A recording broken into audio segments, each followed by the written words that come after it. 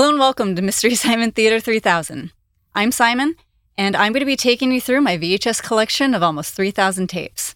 In each episode, I'm going to be telling you about the 3 tapes that I watched, one of which is chosen via random number generator. The second one is chosen by my co-host, and the third one is chosen by a guest. And today's guest is Josh Lane, film enthusiast and local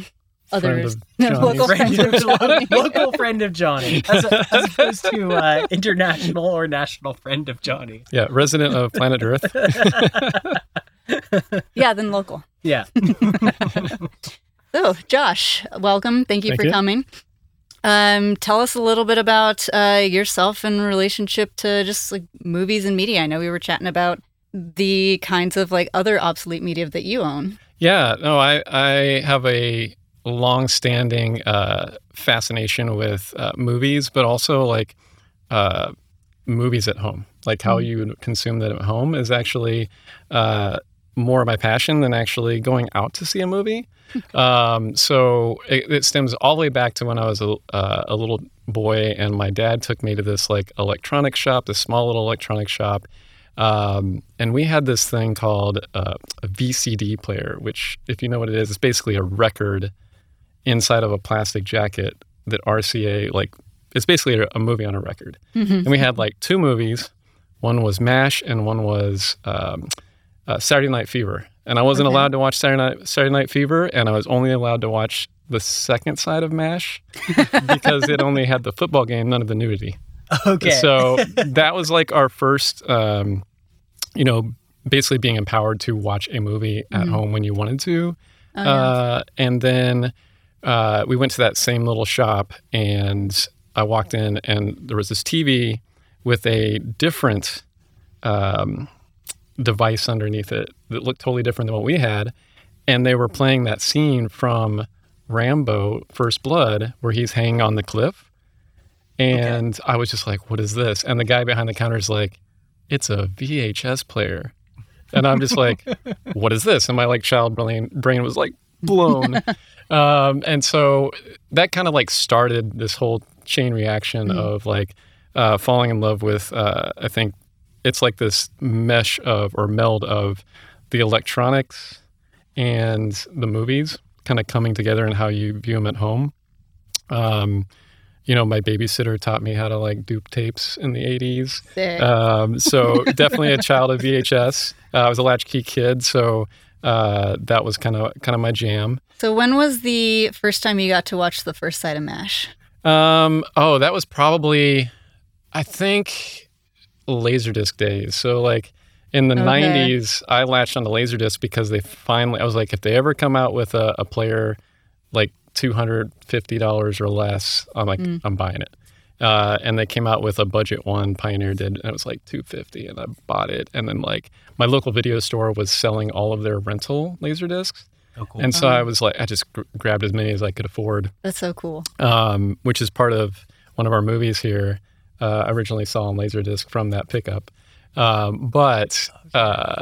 was like in the 90s, and that's when I got into like the audio around movies too, like surround sound and stuff started to come available, to people. And I made my mom's living room into like a surround theater, and she was really upset that I hung speakers on her wall. But then, and then I went, early adopter of like DVDs. Mm-hmm. I used to walk into Best Buy and it's like, oh, they have like a shelf. There's like Purple Rain and Batman and like 5 others.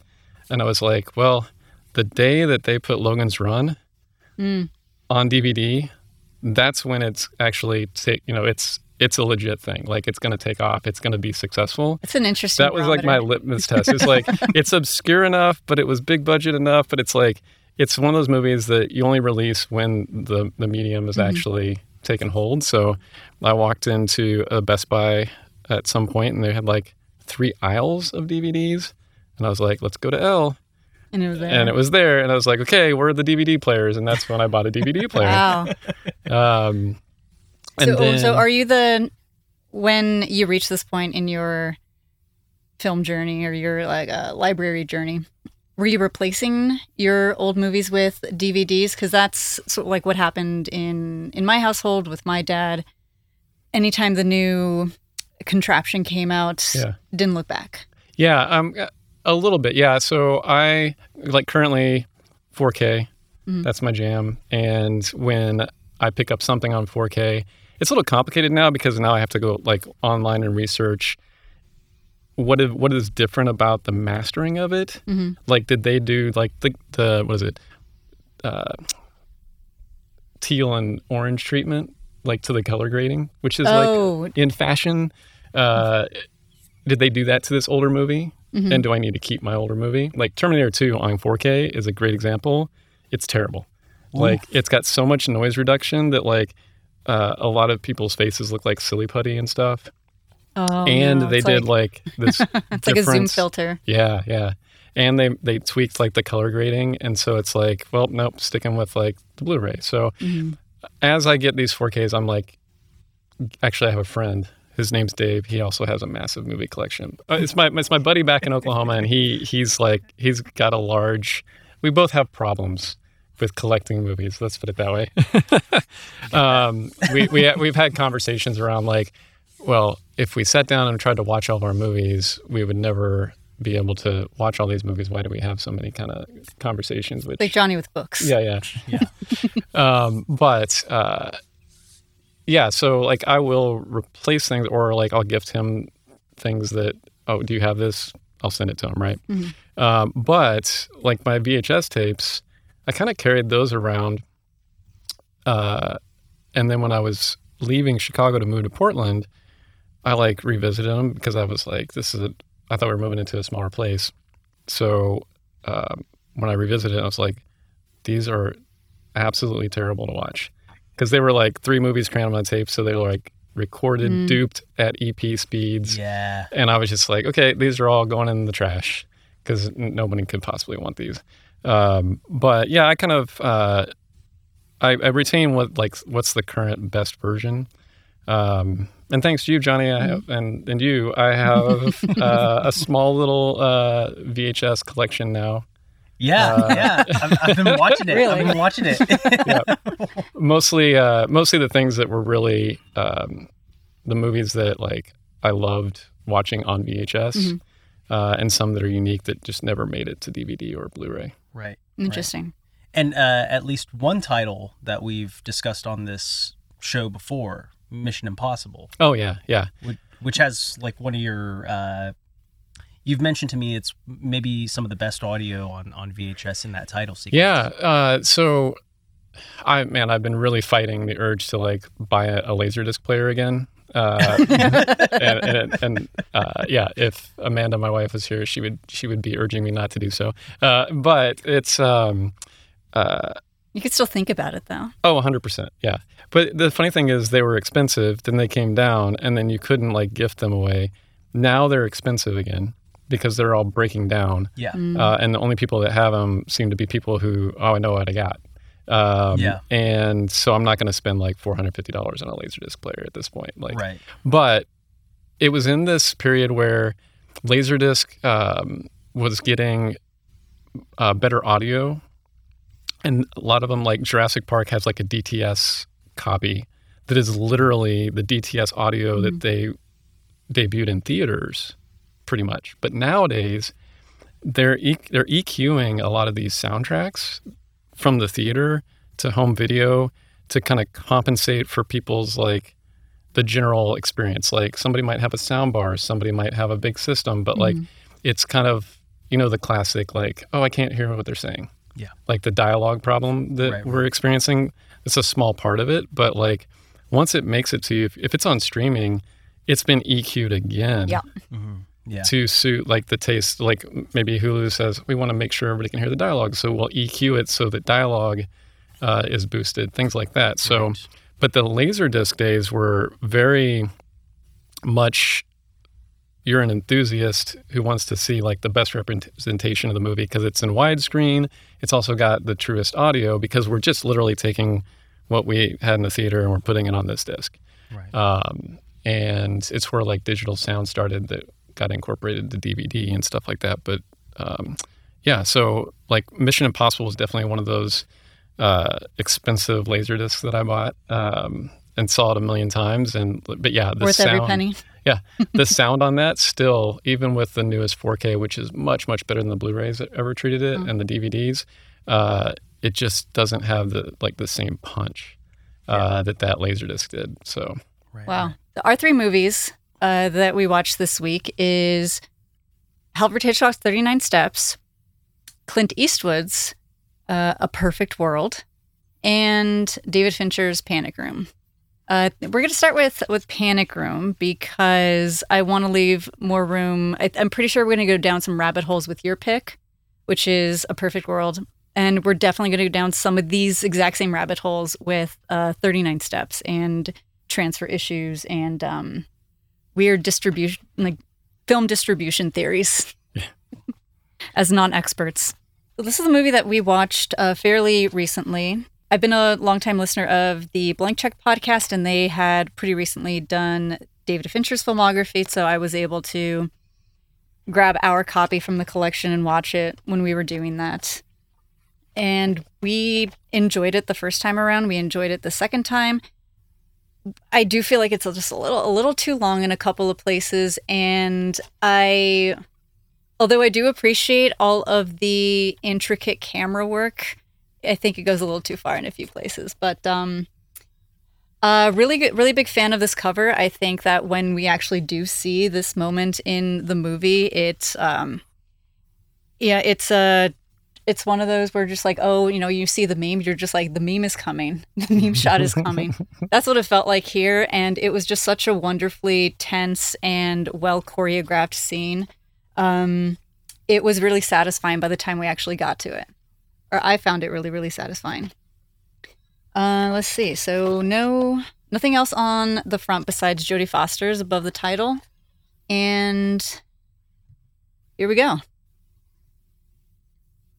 Trapped in their New York brownstones panic room, a hidden chamber built as a sanctuary in the event of break-ins, newly divorced Meg Altman, Jodie Foster, and her daughter Sarah, Kristen Stewart, play a deadly game of cat and mouse with three intruders: Burnham, Forrest Whitaker, Raoul, Dwight Yoakam, and Junior. Junior was his name? Junior was his name. I thought it was a nickname. And maybe Thievin was his game. Jared Leto. During a brutal home invasion. But the room itself is the focal point because what the intruders really want is inside it. That's kind of a little bit of a, I don't know, that's also a trailer scene though. Like what we want is in that room. Yeah, you learn it early on enough. I don't feel like that's given too much away. I guess. It's a nice tight log line though. It is really nice and tight. It's also very kind of matter of fact. And there is nothing else. I would have thought that I remember when this movie came out, I'm pretty sure it did really well. Or at least I remember it not being a flop or a bomb.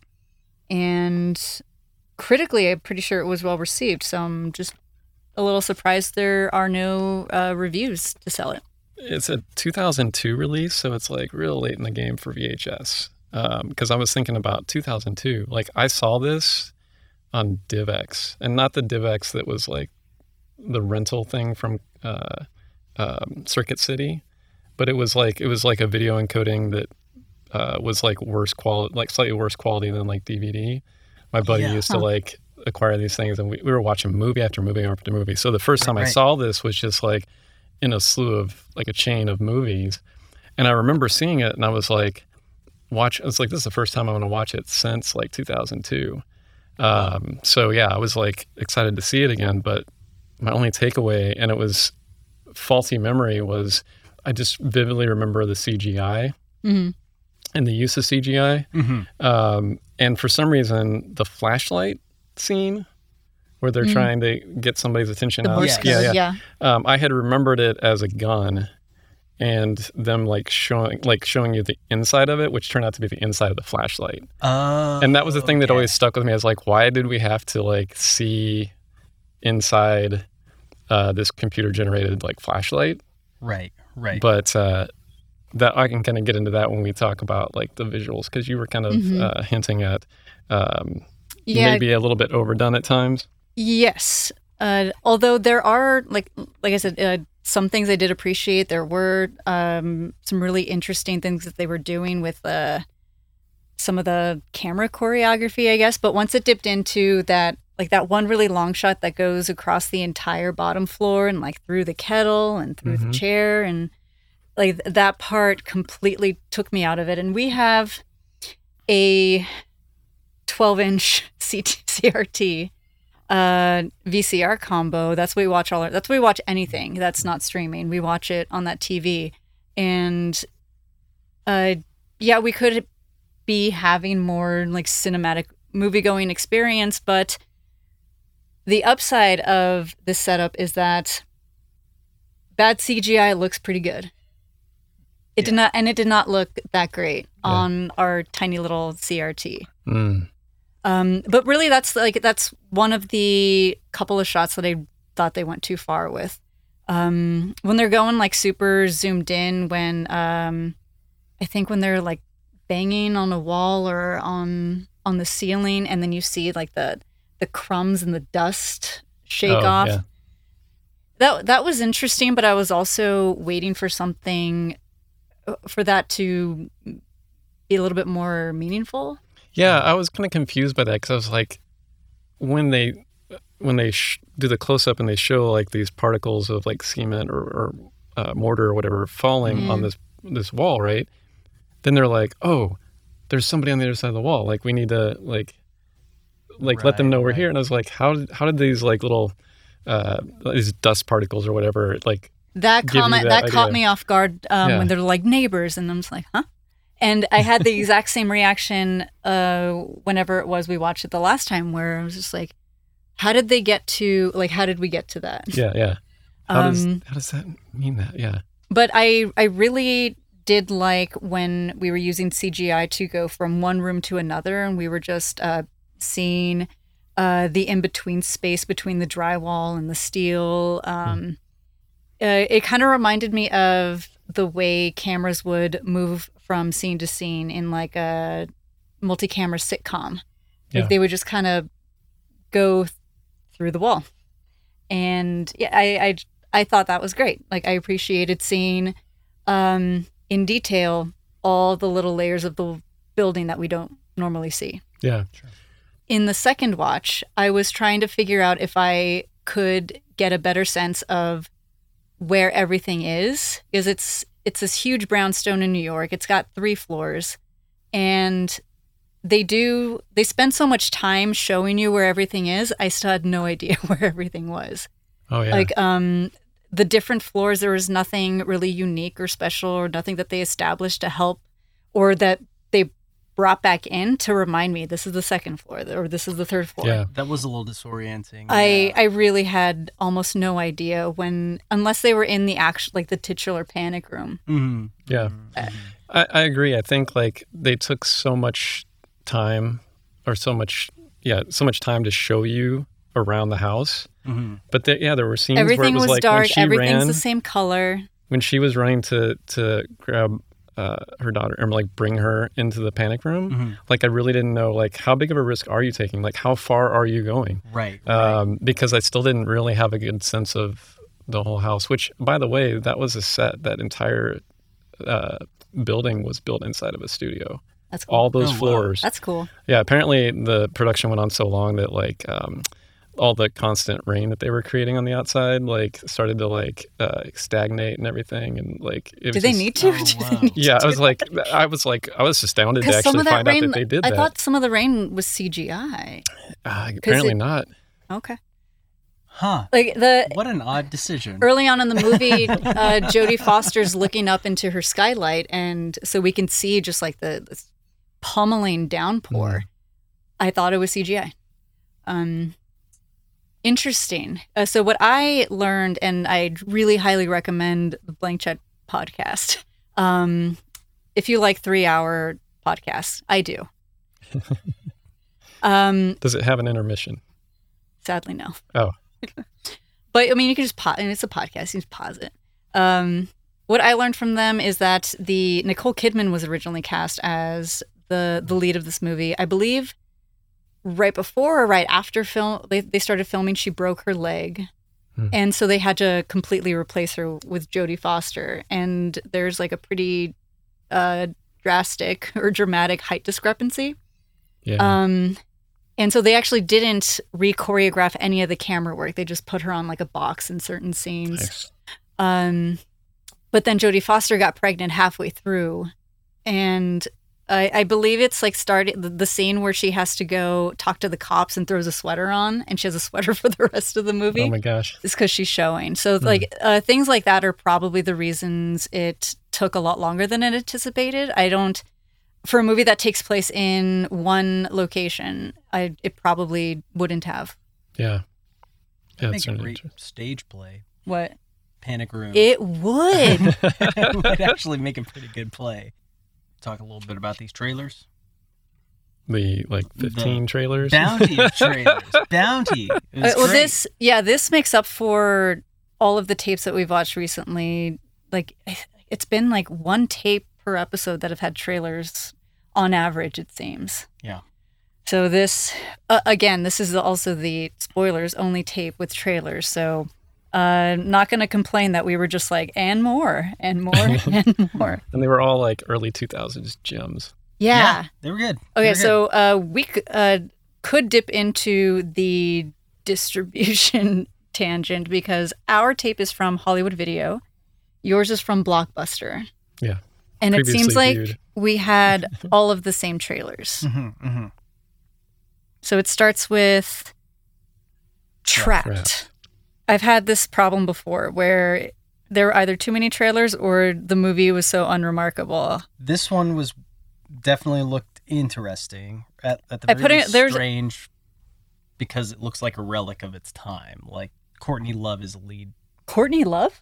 Courtney Love is a lead character in this. I can't almost every single time someone says Courtney Love in relation to her acting, I think of Courtney Cox. Oh, okay, yeah. Yes. Okay, so the only quote, one of the narration just said like she refused to be the perfect victim. I thought that would have been a better title, The Perfect Victim. Yes, it's a movie that stars Charlize Theron, some other guy, Kevin Bacon, Courtney Love. And Dakota Fanning. So much so, I thought this was maybe Man on Fire, but no, that was with Denzel Washington, the one where he puts the bomb up a guy's butt. I'll take your word on that. That was like when that movie came out, that's all anyone wanted to talk about. Was Nice. The bomb in the guy's butt. All right. Followed by aughts. This is such an aughts movie. Vin Diesel's Triple X. Oh yeah, XXX. That definitely placed this in time. This trailer has some of the worst music I've heard in my life. Not worse than the music from the Mod Squad trailer. And I was also gonna say not worse than the music for Soul Assassin. No, that's I'd have to listen to those again. I'm gonna say Soul Assassin. That's the one with the Johnny Depp lookalike. That's the one with Skeet Ulrich. Skeet Ulrich. Yeah. It's pretty bad. Yeah. the music. I mean, like. Okay, we'll get there. I will honestly say it's the worst I've heard so far. Yeah. Triple X was like the producers of the Fast and the Furious, and it could just be an in-universe starring Vin Diesel's like twin. Lots of fast cars, lots of big stunts. Vin Diesel is kind of like the Catch Me If You Can scenario where he's a criminal who gets recruited by the government to stop crimes? ? It sounds like a good Heckle movie, if anything. I've never actually seen it. I've never seen it. Yeah, I saw of it. If that makes any saw sense. Say more. No, I was aware it was around, and it was always like, I remember like the Triple X logo. Yes. It was very much that, whatever that font was that was popular at the time. Right. But never actually watched it. This always reminds me of this one, a trip I went on in high school with some other students and a couple of teacher chaperones. At the end of the night, we're just watching whatever was on the hotel TV, and Triple X was one of them. And so a bunch of the other students went to go watch it, and the teacher asked, like, what are you watching? It's like Triple X. And the next morning he thought they were watching the porn. Yeah. Nice. I wish I could remember the name of the actor, because the way Mr. Benoit. He just had such a wonderful flair about him. And when I remember, like, I almost can never forget the inflection. I forgot the name of the actor that he was talking about. He was just like, what would they be doing watching a movie with her in it? And, yeah. Yeah, okay. I thoroughly wrote that one off when it came out. I was just like, it looks like a tap out shirt. I'm done. Yeah. So following that is something that I really, really hate in the movie going experience, which is I'm about to watch a movie starring Jodie Foster, and here's another trailer featuring Jodie Foster. Strange. Dangerous Lives of Altar Boys. The Dangerous Lives of Altar Boys. Yeah, this one threw me. I had to text my buddy and like, have you seen this movie? And he's like, I think I remember it. I don't know if I watched it, but I was like, how did this one escape me? Yeah, like, I want to see it. It kind of like it starts off with the same kind, like if Dazed and Confused was a serious teen drama, and then halfway through the trailer, comic book panels start flashing on the screen. And I have no idea what this movie is about besides a teenage love story at a Catholic school. Yeah. Vincent D'Onofrio plays a priest, and Jodie Foster is a nun. If you just told me that, I'd be like, let's watch it. Yeah. Like, let's watch this now. We got a Culkin in there too. Oh yeah, we got a Culkin. Oh, that's right. Yeah. Pre-Igby Goes Down. Yes. Yeah. Yeah. Yeah. Kieran's still pretty young. Mm-hmm. Okay, so you had all. Yeah, seems like it. The next one is. Oh wait, do you have Enigma before? Oh no, you have Soul Assassin. Okay. Well, they had a Todd McFarlane animation spot. That was The Dangerous Lives of Altar Boys. Oh, never mind. Yeah. Mm-hmm. Following that is my boy Skeet is starring in a Blue movie called Soul Assassin. It's very blue. And it's got some of the worst music I've ever heard in a preview. It's pretty dang bad. It's bad. So this movie reminds me of, or at least what I'm imagining this movie is about, based on what the trailer is trying to sell me, is like it's kind of like The Crow, but not cool. Okay. Yeah, I would agree with that. This guy is the pigeon. A flying garbage can. Yeah, that's what it seemed like. Some dude is in love with the girl. She gets murdered by some shadow group, and he goes on a revenge spree and tries to figure out why they killed her. I don't know anything more than that. Yeah, the next one after this looks pretty cool, though. I don't remember anything about Enigma. All I was thinking was like, oh, that's the only one I genuinely, no jokes, let's watch this. This looks really good. Well, I was like, isn't this the Imitation Game? Like the version. This is like the no Cumberbatch the A&E version. Yeah, I was like, I didn't realize they already did a movie. That's Hollywood. And I don't know if this one actually gets into him like creating this big computer or whatever, but isn't the Imitation Game about Alan Turing? Wait, am I getting confused? Oh, so yeah, maybe I'm just confused because I was thinking of it just reminded me of Imitation Game. Is that the one where he creates that computer? Yes. But isn't that computer to help crack the Enigma, or am I misremembering that? I don't know, and I always get my war computers mixed up between like Enigma, ENIAC, and like all of those. So I'm not reliable in this way, but I have brought up just a little bit of the plot. So it looks like during the heart of World War II, in March of 1943, crypto analysts at Britain's code-breaking center have discovered, to their horror, that Nazi U-boats have changed their Enigma code. So there's kind of the first line. Kind of just like general code breakers of the yes, and I always forget which ones necessitated which computer. But yeah, it sounds like it's in the realm of what you're talking about, though. Yeah, I think so. But yeah, this one looked really, really good. And for a second, I thought that was Sean Bean that I was seeing here. It's not, but yeah. Sean Bon? Sean Bon, Sean Bean. Okay.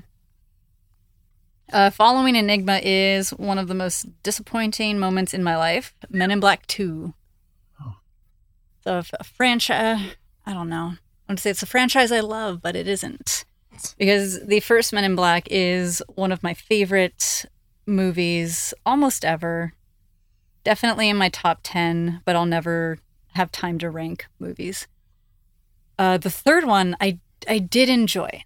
I don't know that I've met more than like one other person who thought it was more than decent, but I thought it was watchable. I thought was it needed? No, we did not need a third one. No, we did not need a second one. But I liked the third one. And Men in Black International, the X one, the one that we saw with Wally. Yes. That's maybe the most disappointing moment of my like later adulthood. When did this one come out? 2018 or 19? Oh. Something like that. Yeah, I totally missed that. Is it kind of like? Is it kind of fine? Oh, it's good. No. No. No, good that you missed it. Is it kind of like the newer Matrix sequel? No, I actually didn't mind it. We didn't need it. Yeah, we didn't need it. But that's better. Okay. Yeah. All right. No, the Men in Black X is unwatchable. Okay. Yeah, it wasn't good. Okay. Following that is Sam Raimi's Spider-Man, second best Spider-Man movie. What's the first best? Spider-Man 2. Okay, that's fair. With Doc Ock. Okay. Enough. Oh, Jennifer Lopez one? Yeah, and the way I wrote this down, it just looks like I was saying enough Jennifer Lopez. Enough J-Lo. Oh, man. But, yeah. You probably would have felt that back in the mid-2000s. Definitely.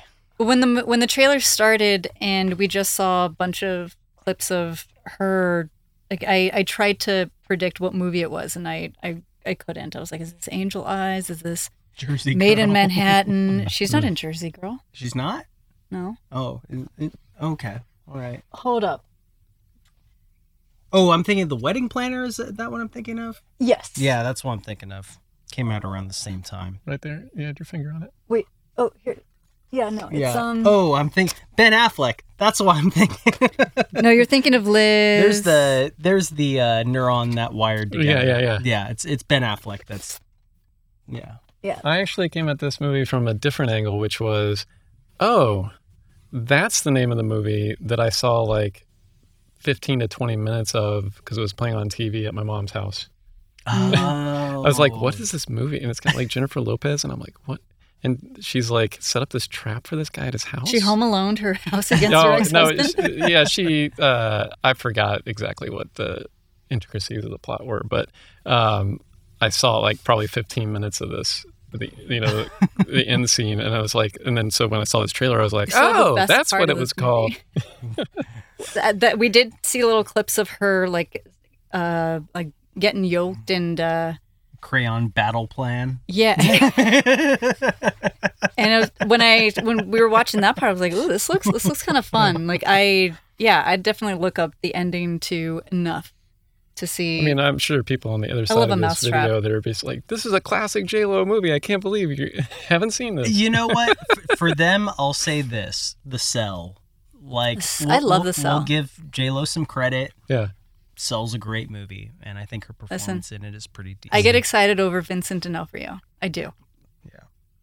The last two were gold. Like, I was so excited. Oh, right. Yeah, because we got into the now on home video segment of the trailers. Yeah, exactly. Resident Evil still available on home video. Yeah, yeah. The original. And it was, that I just look back on that movie with so much fondness, because at the time I was pretty disappointed by it because it wasn't anything like the video game games, that you love. And I was a huge fan. But going back to it and watching, it's just a super fun movie. Like, I think it was a simpler time for a movie that, honestly, like, if you took the games as any starting point, those games would just be hard to make into a movie that's worth watching. And so that's most video games, though. Yeah, they managed to find a story to tell that I think was, a decent enough story to put into a movie. Closing that out is Dogtown and the Z-Boys. Oh. One of my favorite documentaries. I haven't seen it. I've only seen Lords of Dogtown. Oh, yeah. This is a great one. It's what turned me on to the early history of skating and skateboarding. Yes. Skateboarding. Well, that's not my kind of skating. Yeah, But well, yes and a no, because actually what you learn in that documentary is that a lot of the skateboarding started as people taking the wheels off their roller skates and putting it onto a piece of plywood. So hey, there's an intersection there. Wait, I thought it happened in 1955 in front of the clock tower. Marty that's it. Apart a kid's someone scooter. took a Razor scooter. That's actually sorry, my historiography is all jacked up. If you haven't seen that documentary, go seek it out, because it really is a fun one. My one-word description of this movie would be, I'd say it's tense. It's a really good tense thriller. Maybe not this watch, but when we watched it a few months ago, we were both pretty gripped the whole time. Yeah. When we weren't feeling the length of it in certain places, every little thing that she needs to do, there's a lot of tension that is really expertly built up, captured, and then released throughout the entire movie. I don't think we get very many chill scenes at all. Right. And Dwight Yoakam plays a creep so well in this movie. Oh my gosh. Like Raoul's character is just oh my gosh. You mean Zorro, or Joe Pesci as he's referred to? Yeah. I really enjoyed that. Yeah.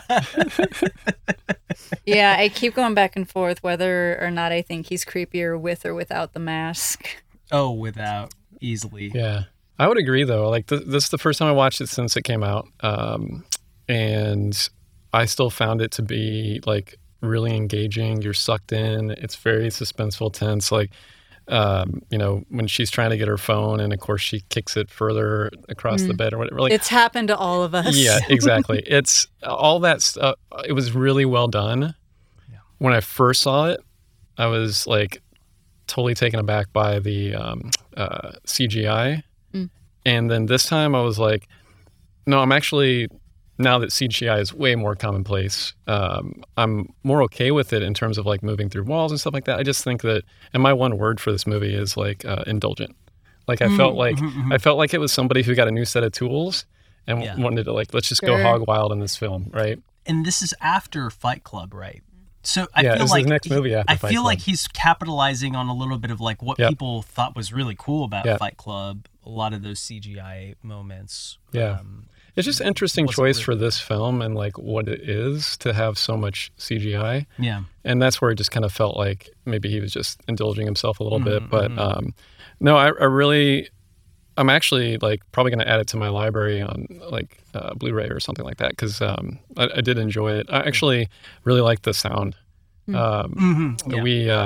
hooked up some surround speakers to our VCR, so because old tapes, if they say Dolby Stereo on it or Dolby Surround, they're actually in this antique surround sound, and it was kind of fun because when he clears they throw stuff off of the kitchen island. Oh, I heard a tin can fall behind me, and it was and at the end scene where they're coming up the stairs, there's like the house is moaning.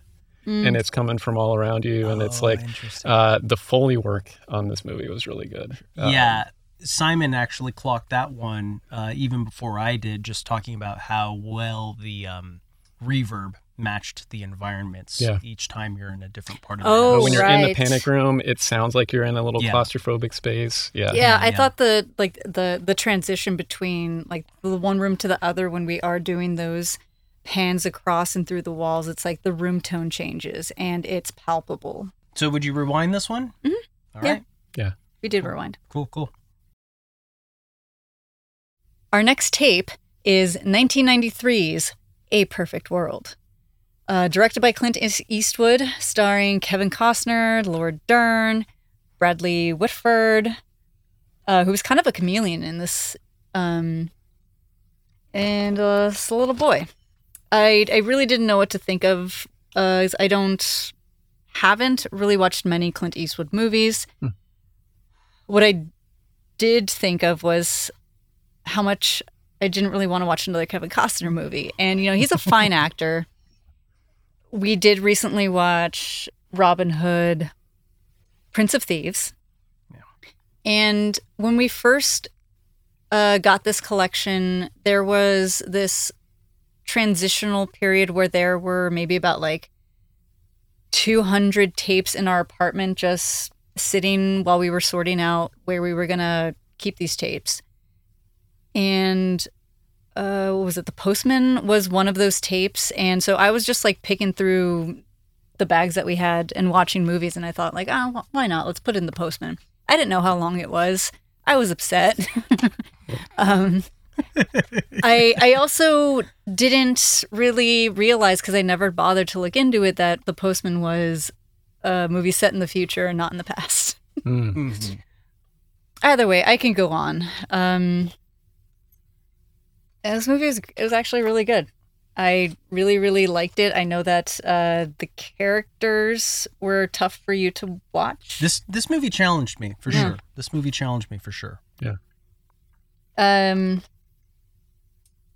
even just like the box art here is just kind of really confusing. Like the actual title, like lockup of, I guess, like the movie logo, A Perfect World, looks like it could just say A Problem Child. Mm-hmm. The way this is kind of designed. So that was one thing that really threw me off, especially here, like where it says A Perfect World. Like that just looks like this is supposed to be a kid's movie, and it was not at all. Or a musical. I mean, it does involve a kid. Yeah. There is a child in it, but this is not, I don't think, at all for. This is a movie that kids could watch. I think. No. I watched I would not show this to a kid. I would not show this to a kid. I'll disagree there. I'd let a kid watch it. What I will say is interesting about this title, though, is you can see that they've inserted shorts. He's wearing shorts. Yeah, I was looking for this in the actual movie, and he never actually wears the shorts. I wonder if they use some old-fashioned photo trickery, or maybe even some early CGI to put shorts on him. Maybe. Yeah. Yeah. My guess is they probably just took the photo, like either on set or like during a rehearsal or something, because I wouldn't discount that this is Photoshop trickery. Like, this is really easy to do. Oh, sure. Okay. Yeah.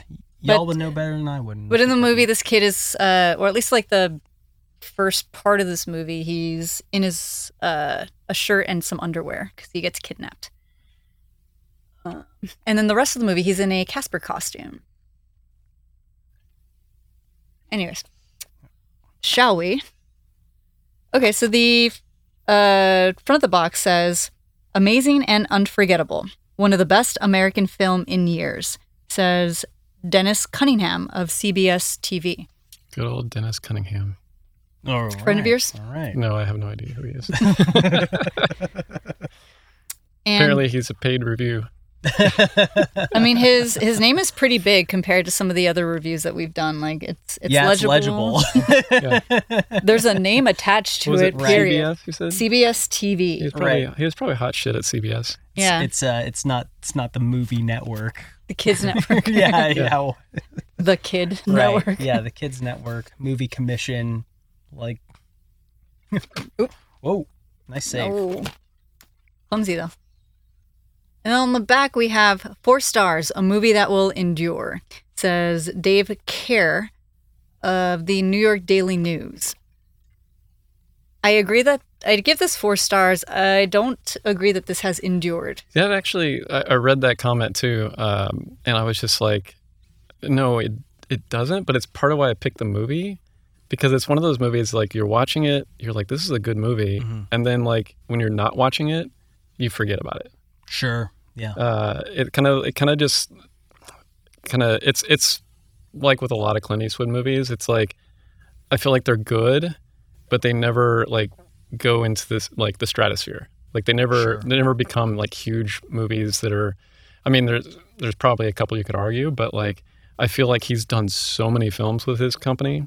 They're all like entertaining to watch in the moment, but then like after you're done watching it, it kind of fades from memory. Sure. Yeah. This movie, it has a climax. It just doesn't feel like one because like the movie sort of gets just kind of goes really high and then just kind of stays up here. Mm-hmm. So no thought. We're just going to go into the logline. Double Academy Award winners Kevin Costner and Clint Eastwood confront each other from opposite sides of the law in A Perfect World, an acclaimed, multi-layered manhunt saga, directed by Eastwood, that rumbles down Texas back roads toward a harrowing collision with fate. Costner plays Butch Haynes, a hardened prison escapee, on the lam with the young hostage, T.J. Lothar, in a remarkable film debut, who sees in Butch the father figure he never had. Eastwood is wily Texas Ranger Red Garrett, leading deputies and criminologist Laura Dern in a statewide pursuit. Red knows every road and pothole in the Panhandle. What's more, he knows the elusive Haynes because their paths have crossed before. They did? Mm-hmm. I missed that. Yeah. Completely missed that. It was where she was talking about, I guess he influenced the judge to send him up for whatever that crime put he him committed. In 4 years. Yeah, put him in juvie or whatever. Right. He influenced that judge because he's the reason he turned into a better criminal. Yeah. Yeah. Okay, I missed that. Yeah. All right. Yeah. Not a bad log line, but there's also nothing in here that, like, if I was at the video store, would make me want to. There's just a lot of things. It's not a genre I particularly gravitate towards very often. Like I said before, I'm kind of weary of Kevin Costner movies by this point. Same with Clint Eastwood. Like, unless it's an older Western, I have a really hard time getting excited about long dramas that are going to put me in a certain kind of mood for a few hours. I feel like hearing the logline and watching this movie a ton, it's like it's telling me the situation, but it doesn't really tell me anything about why I'd want to watch this movie. Yeah. It tells me what's going on, but like when I think about the movie and I want to explain it to others, like I don't describe any of that stuff. Right. And I think, like when I say this movie challenged me, I think probably my the ways that it challenged me and the sort of my biggest point of contention with how this movie is still talked about from everything I've seen is that they describe what happens as like this unlikely friendship and not like, nah, this kid got trauma bonded to like an actual criminal. Like, that's what happened. It's not a friendship. Yeah, and I think it's actually... I feel like every character in this is like complicated. Nobody's black and white.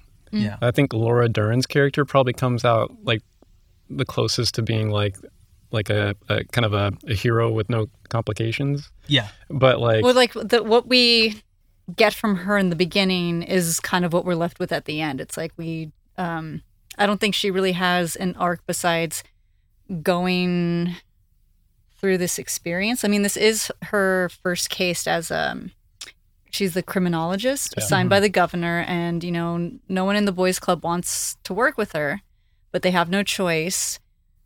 And I don't really see her as coming out of it as a different person. She's just the same kind of headstrong and determined and intelligent person she was going into the movie. But at the same point, like, I guess the only thing you could say is that she convinced everybody in the room that she knew what she was doing.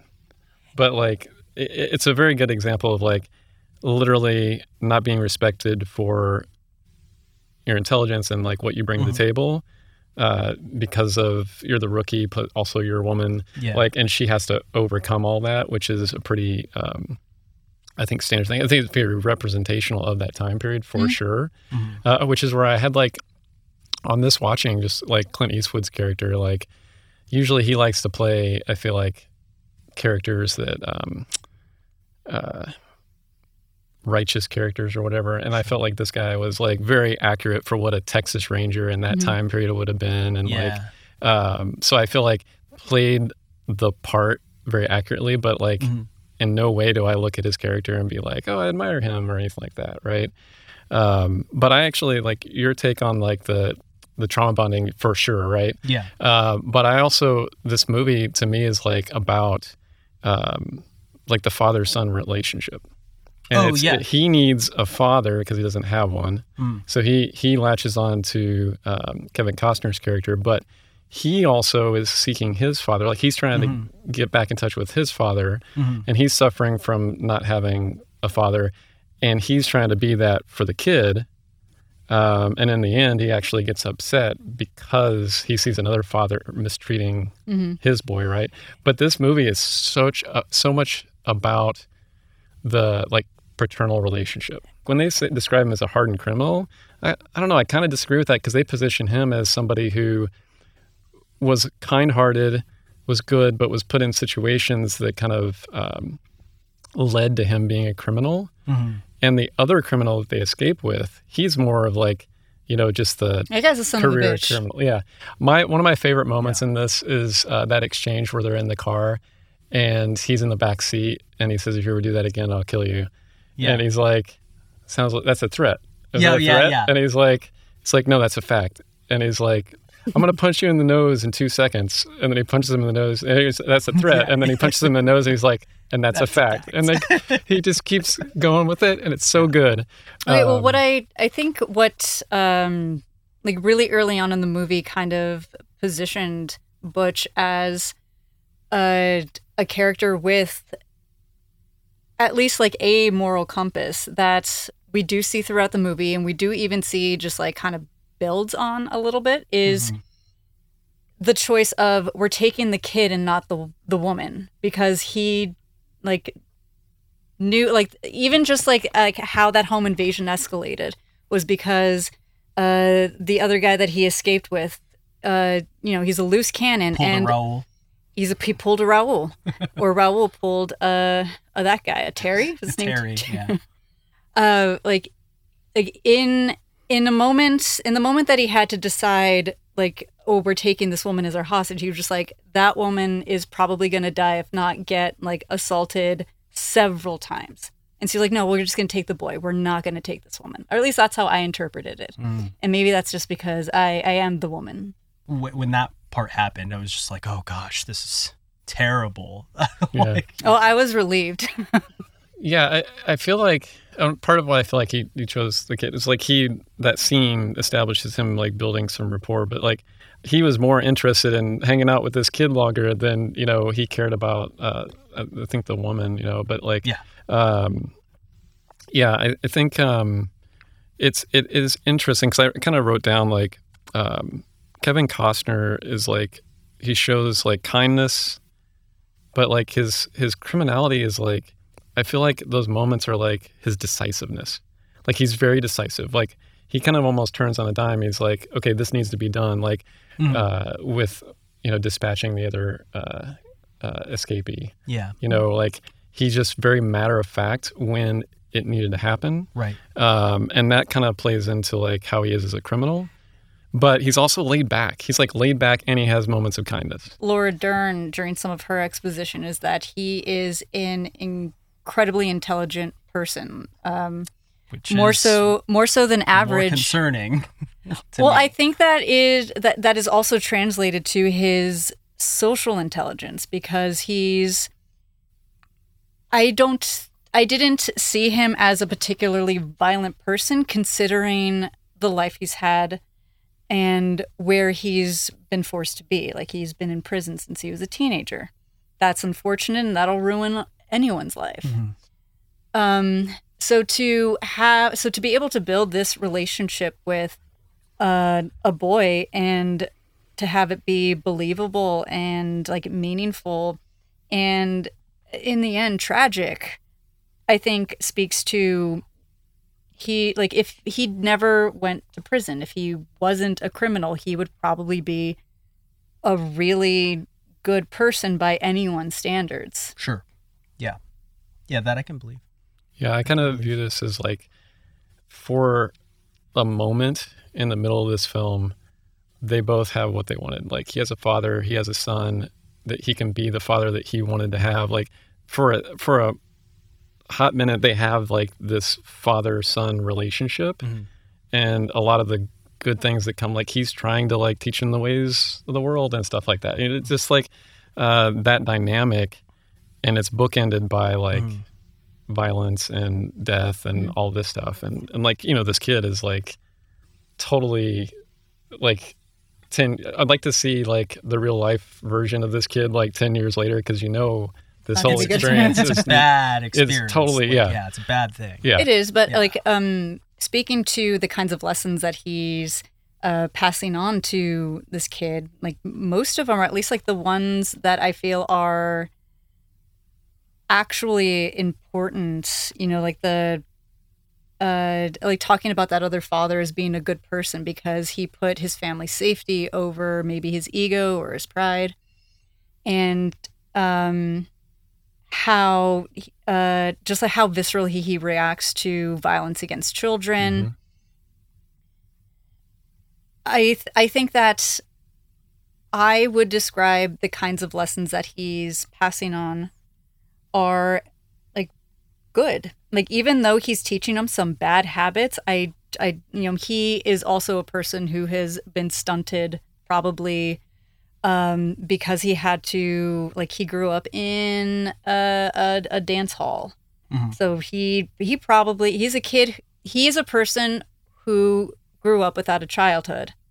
And I can criticize some of the lack of impulse that he's passing on, but I'm not going to fault him for it. Yeah. Also, what can be more wholesome than hanging out with your father figure, making mustard sandwiches on the dashboard of your car with like a gum wrapper as a knife? Yeah. And him going just like, this is the best mustard sandwich I've ever, like, just like those little things like that to me. Also, he gets caught with the woman at the diner. Yeah. And then he just leaves, and then he's in the car and he's trying to navigate that conversation of what happened. Right. And then he's trying, you can tell he's more embarrassed. Yeah. By it. And I think it's because he does care about how this kid sees him. Like, I really did buy into him, like the relationship that both of them had, and that it was reciprocal, and that he like really meant everything that he said, because why humor a child like that? Also, like how he explained it to, just like, did you love her? Do you love her? And like, he's like, kissed her butt, didn't I? Kissed her butt, didn't I?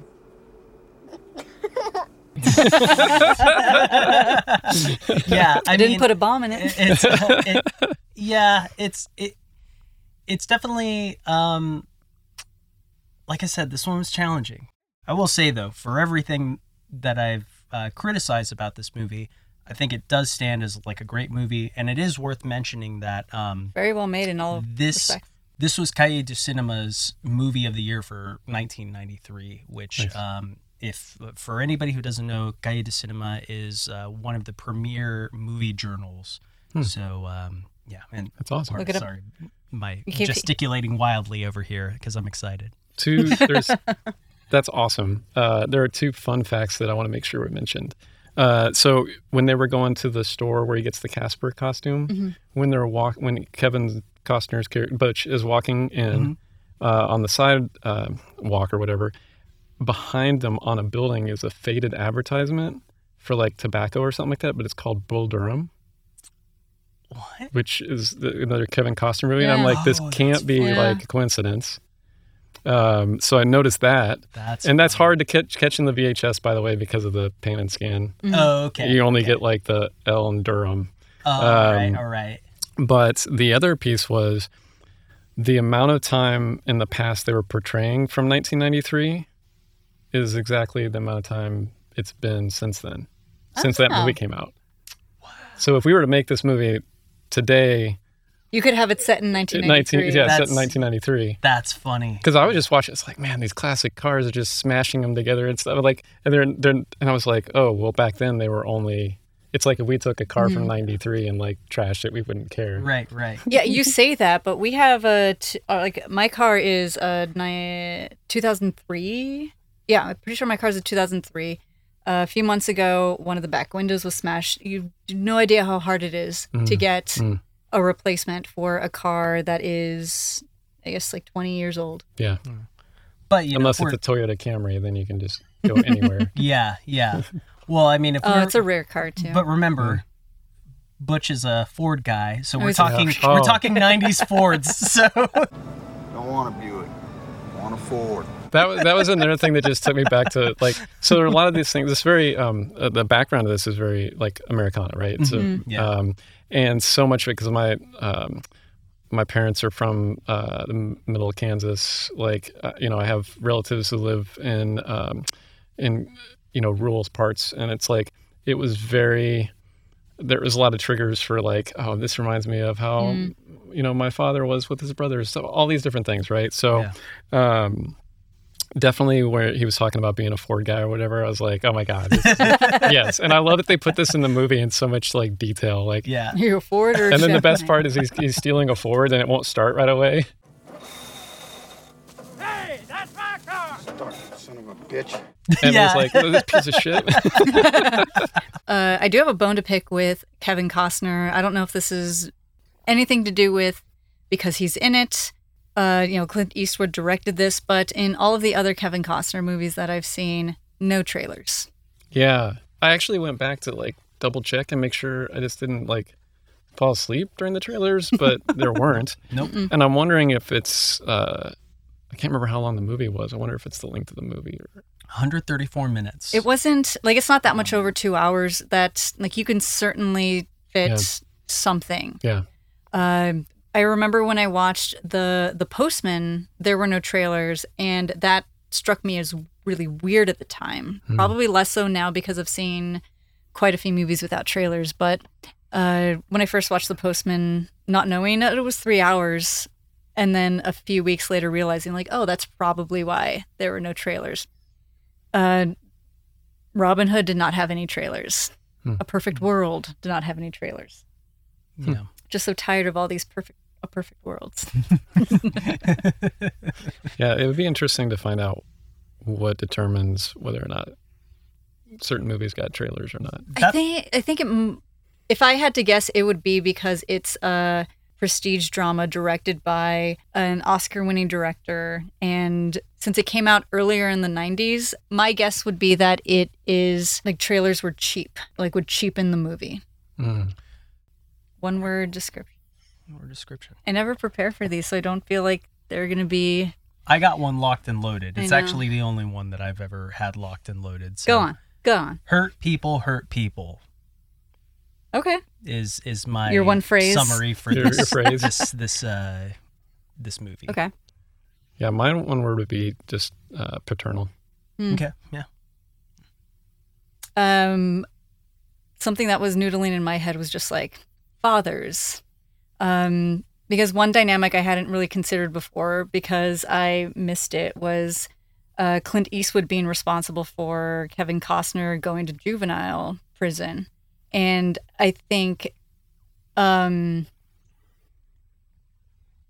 it probably weighs on him as some kind of like a failure of like some kind of paternal failure. Yeah, I can see that. Like at the very end, he's definitely ashamed of it because he doesn't cop to it. Yeah. Well, and at the end, he tries to kind of shield him from, they want to shoot him. Yeah. And he tries to, I feel like I can buy that. Yeah. 100%. Yeah. And I think Clint Eastwood does a really good job of playing a very subtle shame in that moment, because there's the moment where Butch looks him in the eyes like, do I know you? Like, do I recognize you from somewhere? And Clint Eastwood's like, nope. So definitely like, I'm with you there. All right. So my phrase would be failed fathers. Okay. Yeah. Our next movie is 1935's 39 Steps, directed by Alfred Hitchcock. It's an instructional video. I thought it's a how-to.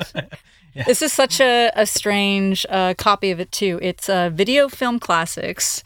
The design of this box feels very cheap. First of all, it's in a clamshell. I don't know what exactly the strategy behind clamshells was. The kids' movies, video rental stores, and just like cheap productions of it. It's probably because you could really easily switch out the jackets. So all you'd need is just like a printer versus whatever kind of production you need to go into like an actual paper box. But you got this little illustration down here, which I find very funny. And okay, just like no nitpicks here, just broad, general, this is okay. Yeah, and it's only 79 minutes, which it feels a little long. This is still, I still think of this as like an interesting, at times fun movie, but it feels longer than 79 minutes. An innocent man is plunged into a world of deception, intrigue, and chaos, and classic entertainment as the result. Richard Hannay is sitting in a London music hall when a man is killed. A young woman confesses the murder to him. What? Mm-hmm. That's not what happens. Yeah. Mm-hmm. I thought she fires a gun into the air. Oh. Who does she kill? Just this guy. I fired those shots. It was after him. Or after her, rather. Okay. A young woman confesses the murder to him and begs him for sanctuary. She explains that she is playing a lonely game of counter-espionage against foreign spies who have stolen a valuable military secret and are preparing to take it out of the country. Then the enigmatic lady is murdered, leaving Hannay with the meager information that his own life is in danger and that he will learn the secret of the 39 steps in a certain Scottish hamlet. Hannay's predicament is fantastic. He's pursued by the police and by the spies. There's a subtle feeling of menace on the screen at all times, yet there's a delightful humor interwoven with the intrigue. Okay. Alfred Hitchcock's mastery of shock and suspense combines with his slyly incongruous wit to make this a movie to be enjoyed again and again. I like the word, use of the word meager. Yeah. The thing that I pointed out last night is on the theme of a lot of our episodes have a lot of like echoing or rhyming aspects or qualities. And so we got 2 movies here about manhunts. Mm-hmm. Yeah. I really did not get. They never. She just says, I fired the gun. She doesn't say, I killed the man. It's also really hard to make out, like, again, this is, I think, where, you know, it's worth talking a little bit about the audio and the visual on both of the copies, because... Yeah, I think the Slogline captured the movie pretty well. I'm going to chalk it up to 1935, but the Foley on this film, in certain spot, like the baby crying in the audience, it was like, where is this coming from? It sounds so weird.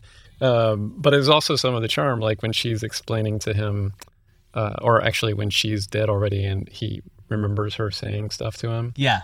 And just the, like, her silhouette, this partially like translucent or whatever, and like the sound of her voice. Yeah. It's just so eerie and kind of creepy and like, totally love it. And some of those things don't come through in this transfer.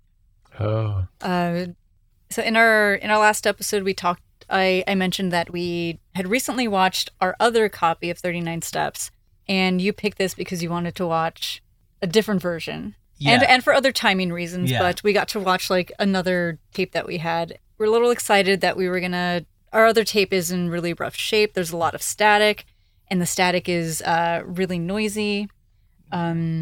It's pretty intermittent tracking issues. Yeah, and it's really distracting throughout the entire movie. This had better sound, better audio, worse video. Way worse video. The transfer is so blown out or not exposed enough. It's like someone was trying to dial in the settings as the scene and the lighting changed and then left it on for, several scenes past. So there's that one scene we can talk about the scene where we have like the woman's face transposed over that dark area. We also see her face transposed over a map.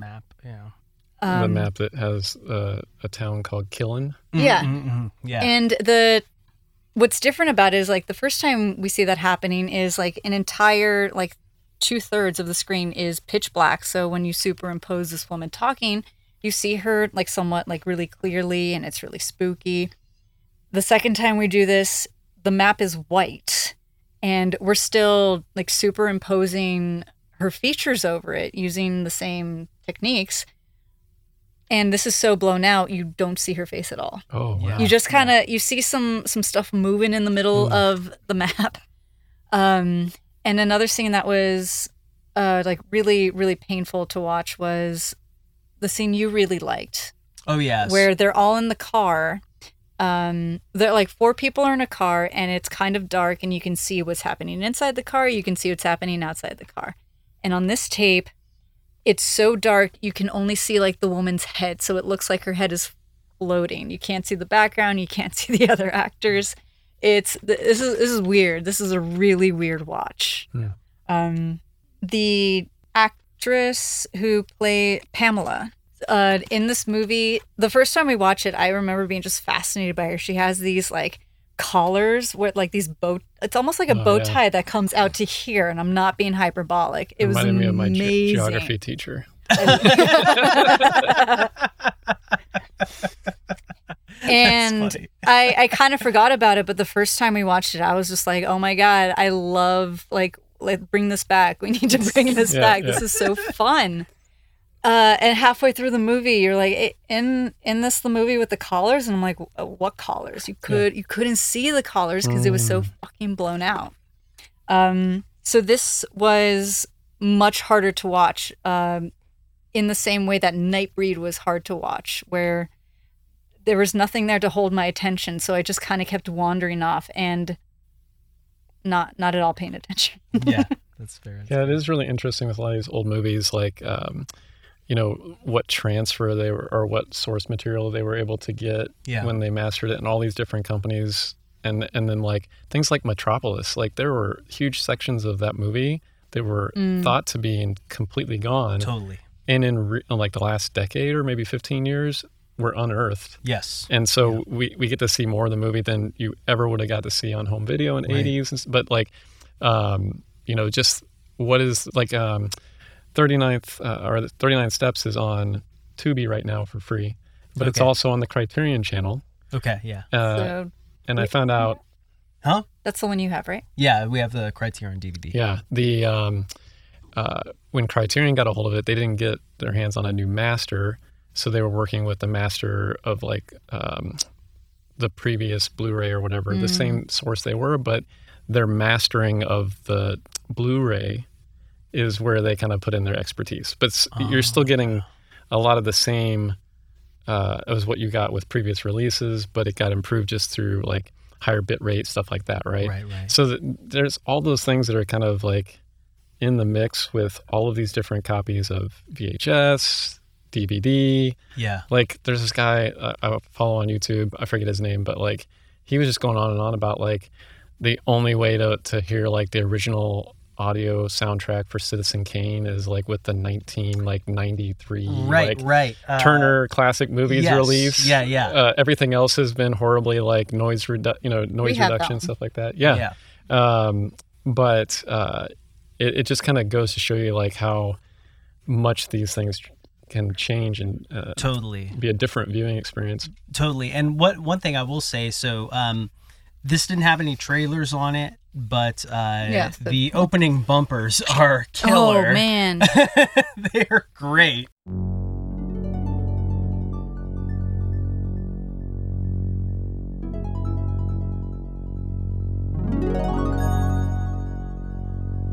Yeah, we've gone on about, we've watched 2 tapes so far distributed by Nostalgia Factory. Nostalgia Merchant. Merchant. And those bumpers are incredible. This one is better. This was actually my favorite. And it's Carts Video Communication. So, it was so good. Yeah, and it kind of just like kept going. Like usually when, like New Line or Orion or Canon, like you just, it comes in, it lasts for no more than 5 seconds. This one went on for like 20. There were two distinct bumpers. Yeah. And they were so good. But this guy's deal, Carts, is actually a guy, Richard K. Shull. It's 78 minutes. Who founded this company, and it's the same story as Nostalgia Merchant, where basically it's like we're getting the like cheapest public domain things we can get and releasing it on. Oh, you didn't show me this last time. Oh yeah. Oh, yeah, nice. and also I think this is a dupe because you'll notice that there's a lot more tape. Yeah, it says Scotch right on it. It says Scotch on it and T90 on the spine. Oh, there you go. Yeah. So someone bought this and then recorded their own. Either that, or my guess is that it was it was a video rental, and maybe the original was starting to get a little messed up. It is interesting. Yeah, this is a lot of tape for what is not even an hour and a half. Yeah, my copy that I watched did not have bumpers because I think they didn't have the space because they really cheaped out. It was recorded at EP speed, so I had like that much tape on the reel. Yeah, I mean that's about the same as the other copy that we have up there. Yeah. And that might actually explain some of the tracking issues. But I didn't check to see if it was recorded at EP, but that would explain a lot. Yeah, my auto tracking VCR was going crazy once I stuck that tape in. But when you were talking about clamshells, I was going to mention like all the Disney movies bring clamshells, which would go to your theory around kids. But they hurt so much. Like, why didn't they make those safer? The edges on Disney, like edges, they suck. On the Disney ones are so sharp. Yeah, sharp. Yeah, it was interesting. After watching 39 Steps, found out that there was a 1959 version, a remake. This is what I've heard. And we literally decided to watch that back to back. And how long was that one?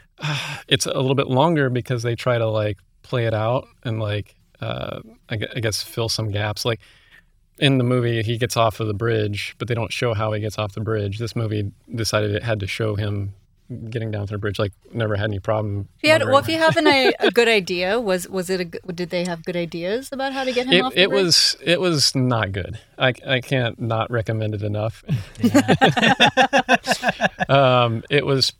What's funny about it though, and I was kind of glad I was watching it because it was the same year that Alfred Hitchcock did North by Northwest. Oh wow! Which was where he was drawing on those same tropes. Like he was kind of like he was building on these things that he'd already done for a long time, and he was creating something like a masterwork. Right.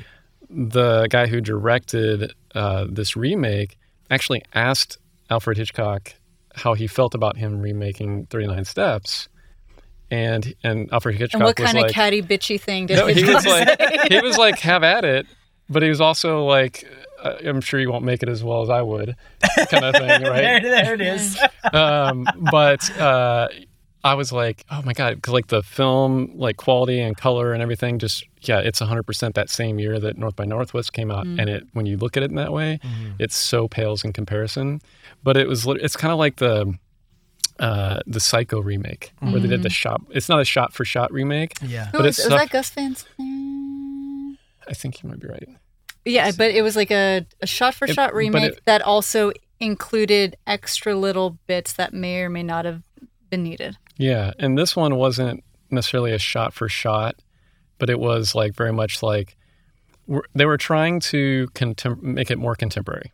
You know, they changed the not MacGuffin, but the because in the first one it's like an engine, and the second one it's has to do with like a missile or something like that. State secret. So they changed some things. They wanted to make it contemporary, but engine. Yeah, the thing Mr. Memory starts citing. Yeah, it's like a formula. It's like a silent engine. How to build an engine. Yeah.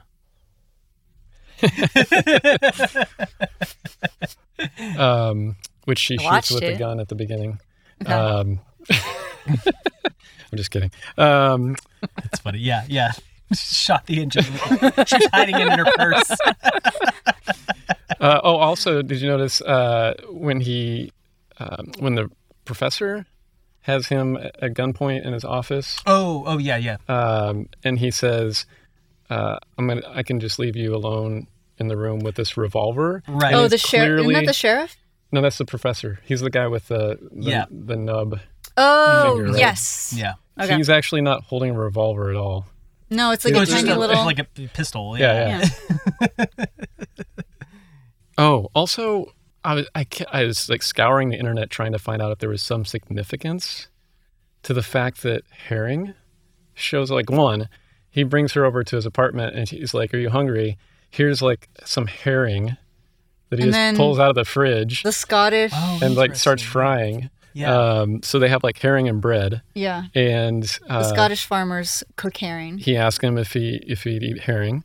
And then when he's doing the improv speech at the election rally or whatever. That was pretty cool. Yeah, that was a great scene. I love that. Yeah, that's great. Some great ad-libbing there. But he goes, "Okay, let's open it up to the topic." And some woman is like, "Let's talk about the herring fisheries." And I'm just like, what is it with herring in this movie? And it's like, is it referring to like a red herring? That is feels it referring to like, and I just literally cannot find anything that tells me it was intentional or not. But maybe like the herring itself is a red herring. Yeah, exactly. I was really upset that we never got to hear the answer to what causes like something in chickens.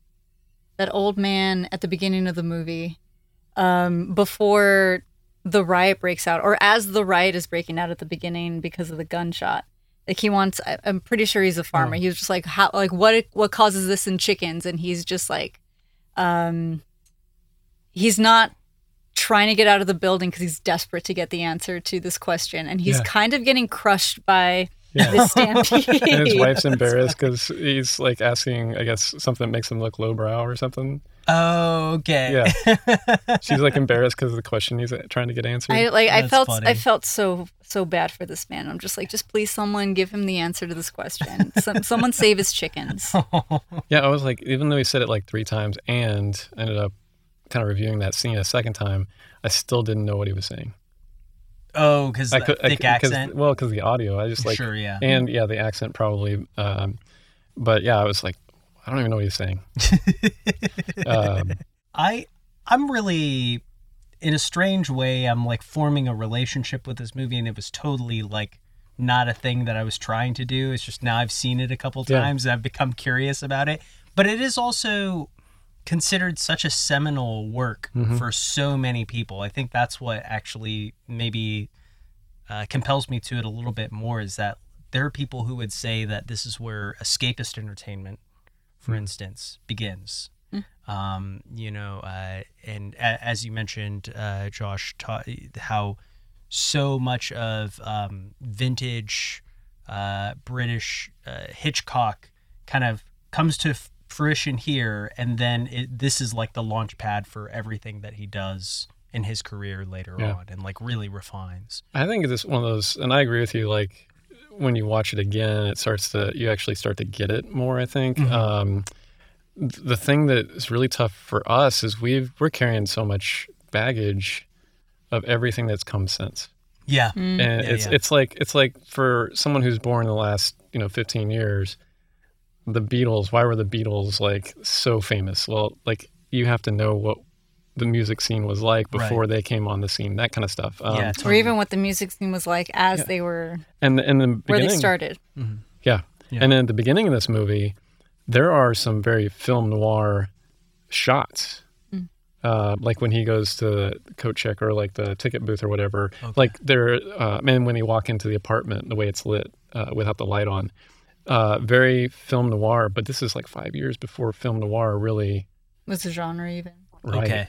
So if you can somehow, I feel like it's one of those things where you have to be educated on everything that you're taking for granted to see why this movie was so impactful. That makes sense. The friend of mine that originally recommended it to me recommended it because his favorite film class that he took in school was his film noir class. Nice. So that makes a lot of sense that you're spelling it out for me there. Well, one word description on this guy?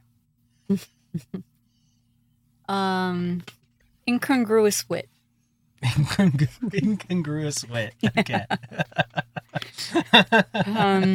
Because I do appreciate like Hitchcock's humor. It was just really jarring in this movie because of the subject matter and the stakes.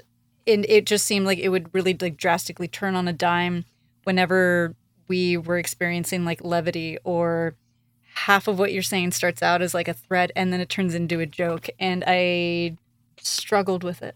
Sure. Yeah. Okay. My one word was going to be herring, but if we're able to use a phrase, I'm going to say, you like herring? You like herring? I just thought it was that whole scene where he's like in the apartment and he's like, you like herring? And then he like just pulls out a whole fish out of the fridge. That's funny. That's gotta be a time and a place thing. I wonder if it's some sociological thing. I was also thinking like, well, they probably didn't have saran wrap, like, so it would make sense that it's just sitting in the fridge. Yeah. It's just like stuff like that like, again, like has come since. Right. That makes the way they treat their food and stuff in the fridge like weird. Yeah. Like, I just found that scene to be like awkwardly funny. I'm sure food historians would know about this. So if you're a food historian, just let us know how commonplace was it to have and cook and feed to people whole herrings. Or if it's an intentional thing put in by Alfred. Yeah. Alfred Hitchcock? Yeah. Any Hitchcock scholars? Yeah. Did you have one? I don't have to. I don't have one locked and loaded, but as someone who's been strangely, I would say obsessed with this movie. Mystique. Oh. This movie has a mystique about it. It's just one of those movies I look forward to forming a relationship with, like Citizen Kane, like King Kong. Yeah. All right. I would rewind. Yeah, I'd rewind. Oh, you didn't ask me about that one. Oh. Would you rewind A Perfect World?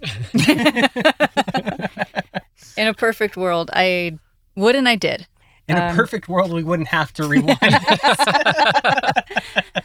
I don't think I rewind only because I would not rewind this exact tape because the transfer is so bad. Mm-hmm. It is such an unpleasant experience to not be able to see what you're watching. Especially, I'm sure there's no audio descriptions on here or any other accessibility features. But immediately after we watched this, you popped in the Criterion DVD just to see what is this movie supposed to look like if it could look at its best. Yeah. And it looked really good. It looks great. It looks great. So this tape I would not rewind. On to the mystery part of Mystery Simon Theater. The tapes that I'm going to have to watch next week. Our guest next week is Stephen Como. In the first tape, right? Is his? Yes. Okay. Shit! This is cool. This is a very fun movie. I don't know if that's, I don't love Con Air, but I'm very excited about it. This is a very fun movie. And talk about a tragic anti-hero. Yeah. All right. I think the last time I saw this movie, was when it came out. Oh, wow. Okay. Yeah. I can't think of this movie without thinking of, I used to work at a theme park, and in one of the break rooms that we had for a really long time, we were kind of allowed to bring movies and just like watch them. Like no one was really monitoring us. Even though the television was facing the door that opened up into this kind of hallway where guests and children would walk by all day, every day. And Con Air was the tape that was playing when some kids were or some family was walking by, and some parents complained, and then we couldn't watch videos anymore. No. Because of Con Air. Sort of. It wasn't because of Con Air. It's because of parents. Parents are the worst. Okay. The next movie is they're both random. Well, they're both random. Okay. So this time I went on ahead and did a random pick since I've been doing, a little bit of curation.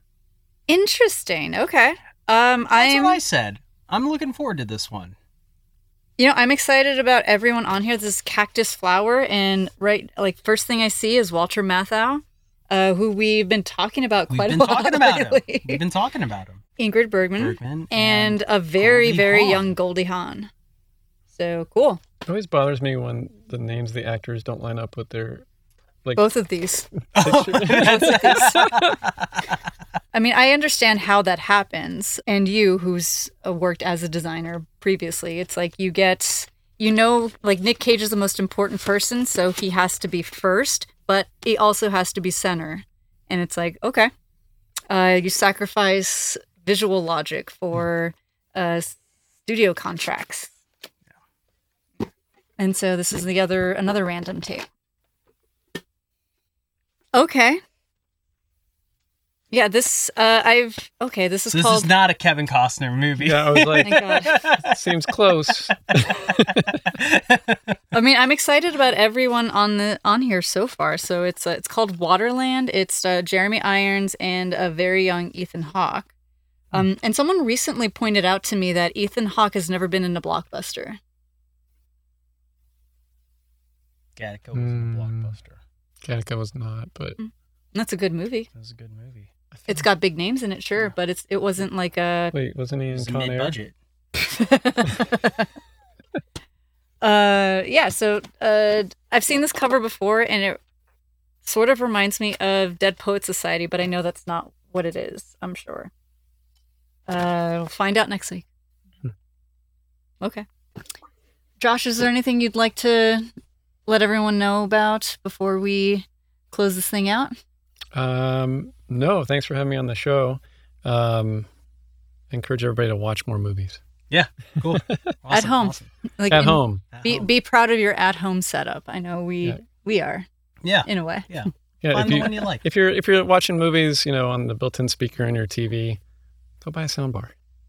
Take it up to the next level. We're watching it on the built-in speaker. Sorry. I meant on a modern flat panel TV. Oh, yeah. Because they're actually even worse speakers. Oh, because they're behind, right? Well, it's because they don't have any space for the speakers. Yeah, that's right, yeah. Old CRTs have better speakers. Yeah. Get yourself a CRT. Yeah. Yeah.